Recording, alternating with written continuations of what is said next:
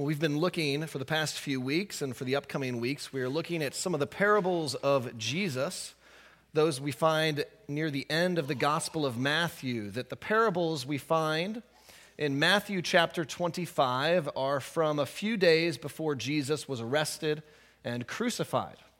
That in chapter 25 we find three parables, the first of which we are looking at today. That Jesus had his 12 disciples and maybe a few other close followers, and he shared these parables with them to prepare them for the judgment of God to come.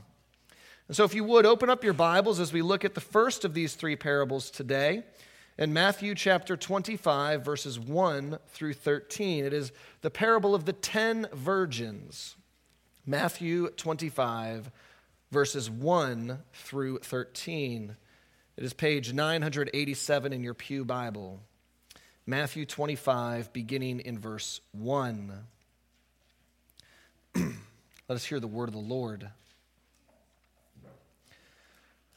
Then the kingdom of heaven will be like 10 virgins who took their lamps and went to meet the bridegroom.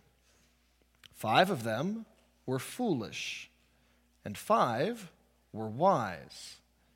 For when the foolish took their lamps, they took no oil with them. But the wise took flasks of oil with their lamps. As the bridegroom was delayed, they all became drowsy and slept. But at midnight there was a cry, "Here is the bridegroom! Come out to meet him!" Then all those virgins rose and trimmed their lamps. And the foolish said to the wise, "Give us some of your oil, for our lamps are going out." But the wise answered, saying, "Since there will not be enough for us and for you, go rather to the dealers and buy for yourselves." And while they were going to buy, the bridegroom came, and those who were ready went in with him to the marriage feast, and the door was shut. Afterward, the other virgins came also, saying, "Lord, Lord, open to us." But he answered, "Truly I say to you, I do not know you. Watch, therefore, for you know neither the day nor the hour." Let us pray. O merciful God, we give thanks that you are a God who makes yourself known to us. We thank you for your word. We thank you when you sent your son Jesus, that he came and he made himself known. He lived among people like us. He taught in stories that those people could understand. And so we pray, O God, that you would give us understanding and wisdom today by your Holy Spirit to know these words and what you would have to speak to us through them. Use me in spite of my own sin and my weakness to proclaim these words, O God, faithfully. Use me as a tool, as a mouthpiece, as nothing but what you need me to be, O God, and give us ears to hear and hearts and minds to receive your word this day. In Jesus' name, amen. This is a parable that begins in a way that I hope befuddles you. You read verse 1, and you just ask yourself, what is going on here? 10 virgins take lamps to go wait for a bridegroom, the guy who's getting married, but not to them. Why?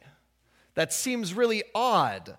It's been nearly 2,000 years since this parable made sense to the people who heard it. It would be like us trying to create a parable that people 2,000 years ago couldn't understand. Something like, the kingdom of heaven is like 10 passengers seeking to board an airplane using mobile boarding passes, 5 of whom were wise enough to charge their phones, 5 of whom had 2% battery on their phones. And people 2,000 years ago would be like, "I'm sorry, what'd you say?"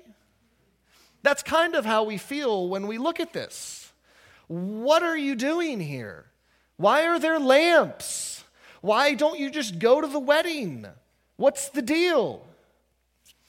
To understand, we have to know a little bit about what may be going on because we don't get a lot of details. A lot of it's assumed in that culture, and so we do have to piece it together. We know that weddings were a very big deal in ancient culture, that they were a community event and affair, that the party was open to many, and the feast lasted often a week or longer. And from what we get here, it seems like the groom would go to the bride's home, where he would then escort her in a procession to the feast. Usually his house or his parents' house, where they would then have the wedding ceremony and start the feast. Now, the timing of when this would happen did not depend on how long it took the bride to get ready, which is what you might assume in our modern day of wedding dresses and hair and makeup and nails and things. It actually depended on how long it took the groom to finalize the arrangements for the marriage. In other words, he had to haggle over the dowry. How much do I need to give my bride's mom and dad that they will be satisfied? And being the day of the wedding, mom and dad could, might take a little bit more. Might take a little bit more. Okay, I want to get married, so yes. You didn't know how long that was going to take. And when he finally had secured and agreed on the arrangements, he would go pick up the bride. But without telephones, those waiting with the bride would not know when this would be done. It could take hours. It could go long into the night like we see here. And so it seems like these 10 virgins were somewhat similar to bridesmaids, that they wanted to serve as an escort to lead the bride and groom to the feast. Maybe the bride was their friend, or maybe they were just young girls who were excited about a wedding and were fantasizing about their own wedding day and wanted to help. But these virgins did not know how long they would have to wait. They needed to be prepared to wait while the haggling happened. Some of the young women wisely brought extra oil for their lamps or torches or whatever they had, while the other girls foolishly did not. And so their poor preparation prevented them from participating in the procession, and it led to their exclusion from the wedding feast. They didn't get to go. Now, in some parables that Jesus tells, he wants us to look at every single detail. Parables like the parable of the sower, he makes it clear that all the different soils and the things around the soils, each individual detail matters. But other parables, a lot of the details don't really matter. Like, who are the vendors of oil at midnight? What exactly is the oil? Those things don't seem to matter as much as the big point. A lot of his parables are really focusing on one or two big points. And the big one here, the big idea, is the importance of being prepared. The importance of being prepared. That Jesus, telling this parable to his disciples, wants them to be prepared for God's judgment and to be prepared to endure a lifetime of discipleship. So with this emphasis on being prepared, the parable shows us some of the important things about being prepared. It shows us the wisdom of being prepared. It shows us how we are responsible to be prepared. And finally, it shows us the consequence of being prepared or not being prepared. So we start verses 2 through 5. We see the wisdom of being prepared. He describes these two groups of young women, and listen to how he describes them. 5 of them were foolish, and 5 of them were wise. Notice how that's different from some of the other parables we've looked at over the last few weeks, where the negative examples are described as wicked. The wicked tenants, the wicked servant. These girls are not called the wicked virgins, the wicked girls, anything like that. They are foolish. They've not done anything truly bad or evil, but they are still a negative example because they do not prepare. So how then do the wise virgins demonstrate their wisdom? Verses 3 and 4 tell us, For when the foolish took their lamps, they took no oil with them, but the wise took flasks of oil with their lamps. So these lamps did not run on electricity, but on oil, like those candles do. They run on oil. And so in order to maintain the light, you needed to have a constant resupply of oil. And so the wise girls planned ahead, and they brought flasks of oil. I don't know if they were hip flasks or 5-gallon drums. I don't know for sure. But they brought extra oil of some kind. And some of us, I think, can understand the value of being prepared because we try to get prepared for certain things. Maybe we're going on a trip, and we're not really sure what the weather's going to be like. It's going to be up and down, kind of like yesterday and today, very up and down. And so we pack for every possible outcome: rain, warm weather, snow, and we want to make sure we have supplies for what we need. Maybe in our vehicles, we keep emergency items like flares and blankets and a first aid kit. We may never truly need them, but we want to be prepared wisely if ever we do need them. Yes, we can get by with less. We can be a minimalist and pack just one extra outfit for a one-night trip. But then there's that one time you spill coffee all over your front and you don't have another outfit to do. We wisely prepare. And so Jesus praises the wisdom of these 5 girls who brought the extra oil because who knows, the bridegroom might be delayed. Again, remember, this parable is for the disciples. Jesus is telling it to them the week he's going to be arrested and executed. He is telling this story to a group of people who can sense in their bones this Jesus thing we've been a part of for a few years is coming to its culmination. He's in Jerusalem. He's poking around at the establishment. It's happening. The regime change is happening. The judgment of God is coming. Little did the disciples know that they were going to need to be prepared for a delay, for a lifetime of discipleship. Not only that, they would need to prepare future generations of disciples for a lifetime of faithfulness. That no longer would people follow Jesus just for 2 or 3 years. It would be a lifelong thing. Jesus is making them ask themselves, will I be ready in the absence of Jesus, no matter how long it takes? Will I wisely endure and prepare to endure for many years? We can wisely prepare as well. We can look ahead. We can know our finances are tight, and so we look at all the deals at Walmart and Amazon and all these other stores to prepare to use our money well because we don't have an infinite supply of it. We can order the large dinner at the restaurant and save half for tomorrow's lunch because we want to plan ahead. All right, that's one less lunch I have to pay for, right? We may arrive at the airport hours in advance, not knowing what kind of security line awaits us and how many pat-downs we'll have to go through. We prepare in advance. If we can be wise in all of those simple things, can we wisely prepare for a lifetime of following Jesus?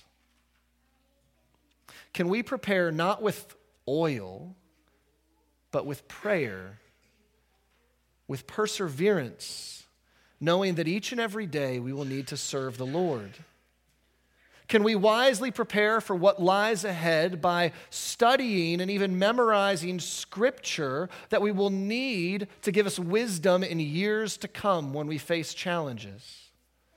Can we wisely prepare by building relationships of love and accountability with others for when we need them years down the road? Can we wisely prepare by encouraging one another as we wait for Jesus to return? Can we ask for the Lord's wisdom in order to be prepared for whatever the delay may be? It's been a long delay, it seems like. We don't know when it will end. So we need wisdom.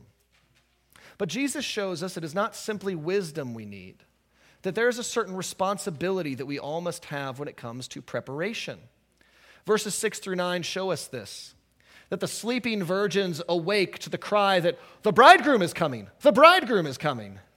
And so they fiddle with their lamps and prepare them for the coming procession, and the foolish girls realize, I'm out of oil. I don't have enough.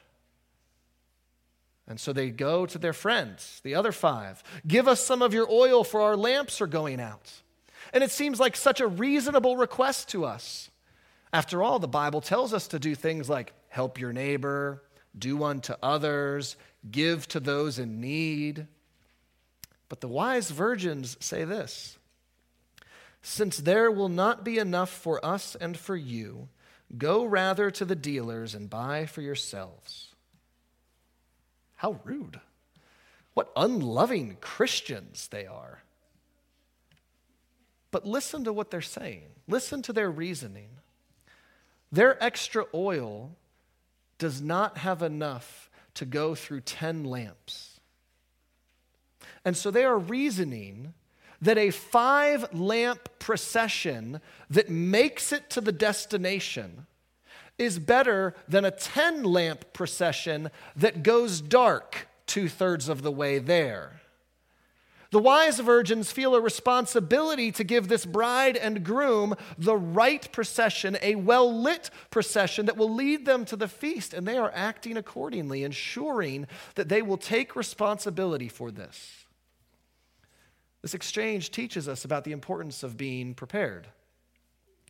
In some way, each of us has a responsibility to get ready for God's judgment. Yes, there are others who can help us prepare.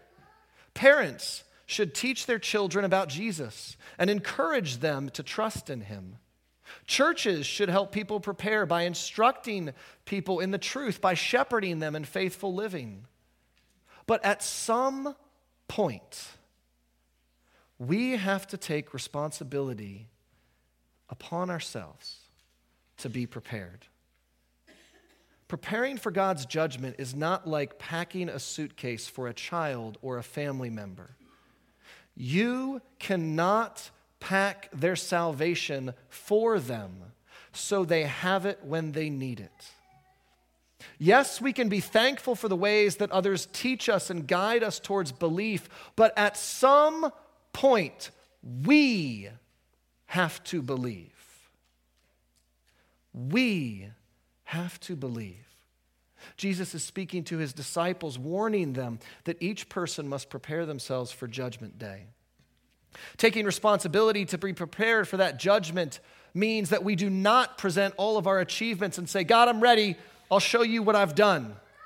It does not mean that we say to God, I was a part of this church, or I attended worship services almost every Sunday, or my family turned out better than most of our neighbors, or I was a respectable member of the community, or I never did anything truly bad.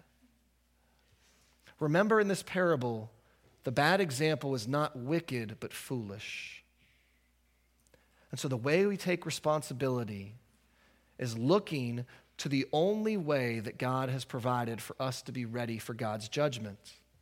And that is putting our trust in Jesus Christ for salvation. Trusting that we are saved based on what he has done and not anything we can show God. Have we taken responsibility to be ready for God's judgment? Have we prepared ourselves to stand before God, not with hands full of what we have done, but with hands pointed to the one who has done it for us? Those are significant questions to ask, because the consequence of not being prepared is very severe. That's what we see at the end of this parable in verses 10 through 13. The foolish girls who did not bring the extra oil rush to the marketplace and find someone open at midnight where they can buy oil. And when they finally do, they return and they find the door to the marriage feast has been shut. And so they cry out, Lord, Lord, open to us. But the bridegroom says, Truly I say to you, I do not know you. This again seems awfully harsh to us. The girls were simply foolish. They weren't wicked. They're probably teenagers. Can't the groom let them in? Can't he show them mercy? This makes us feel weird for good reason. One commentator writes this, that the most implausible detail of the whole story is the reaction of the groom in refusing to open the door for the foolish bridesmaids and in claiming to not even know them. This should be seen as a warning about the irreversible judgment which awaits those who have masqueraded as the true people of God. Irreversible judgment sounds pretty intense. But keep in mind, this is a parable of Jesus. That love your enemies, care for the poor, forgive sinners guy. And he is telling this parable not to a bunch of people who don't believe in him. He is telling this parable to the people who are with him, his disciples, his followers. He is warning all of his closest followers and all Christians in future generations that there is an irreversible judgment of God and we need to be prepared for it. Jesus is using this parable to tell us that there will come a time when it is too late to be prepared. There will come a time when we can no longer rely on others to pack our spiritual suitcase. There will come a time when proudly saying, I was raised in a good church, is no longer enough. There will come a time when saying, I was in worship every Sunday, is no longer enough. There will come a time when coming from a Christian family is less important than whether or not we actually believe. There will come a time when it will be too late to respond to the good news of Jesus Christ and to trust in him. There will come a time when the door will be shut and it will not be reopened. That no amount of good intentions, no amount of urgent pleas will alter the verdict of God. There will come a time when God's judgment will be final. And those who are not prepared will suffer the wrath of God, whether they would consider themselves wicked or foolish. We don't know when that day will be, just like the virgins didn't know when the bridegroom would arrive. But we know we need to be prepared. We do not know the day of our death. We do not know the day when Christ will return. We don't know for how long we will need to endure, but we can prepare for that day. Our New Testament reading from 1 Thessalonians 5 told us that the day of Christ's return should not surprise us, that we should not be in the darkness. Not that we know when it's coming, but we know it is coming. See, with the kids this morning, I can't tell them, you're definitely getting in a car crash someday. That would be a horrible message, wouldn't it? Someday you're going to get in a car crash. I can't tell them that, because they might not. They might make it through their whole lives and never get in a car accident. But I can tell you for sure that Jesus Christ is coming back. I don't know when that day is going to be. I don't know if it's going to be 6 trillion years from now, like Robbie said. I don't know if it's going to be Easter. I don't know if it's going to be today. But we are not in darkness because we know that day is coming. So let us prepare for that day by putting our trust in Jesus Christ.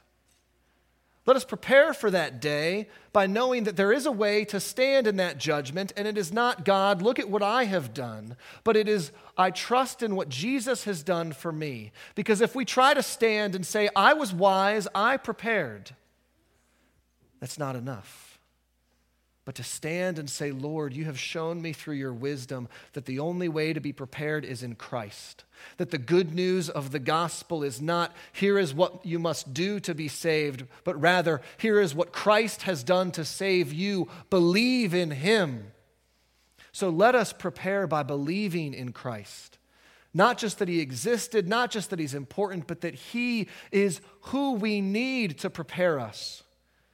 Because Christ is the one on whom the door was shut.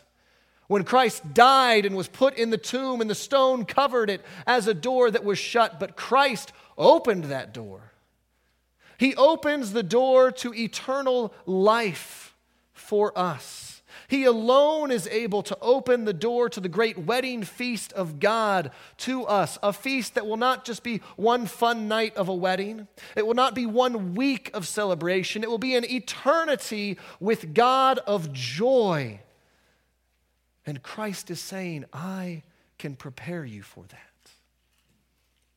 Let us not be foolish and think we can do it tomorrow or next year or some other time.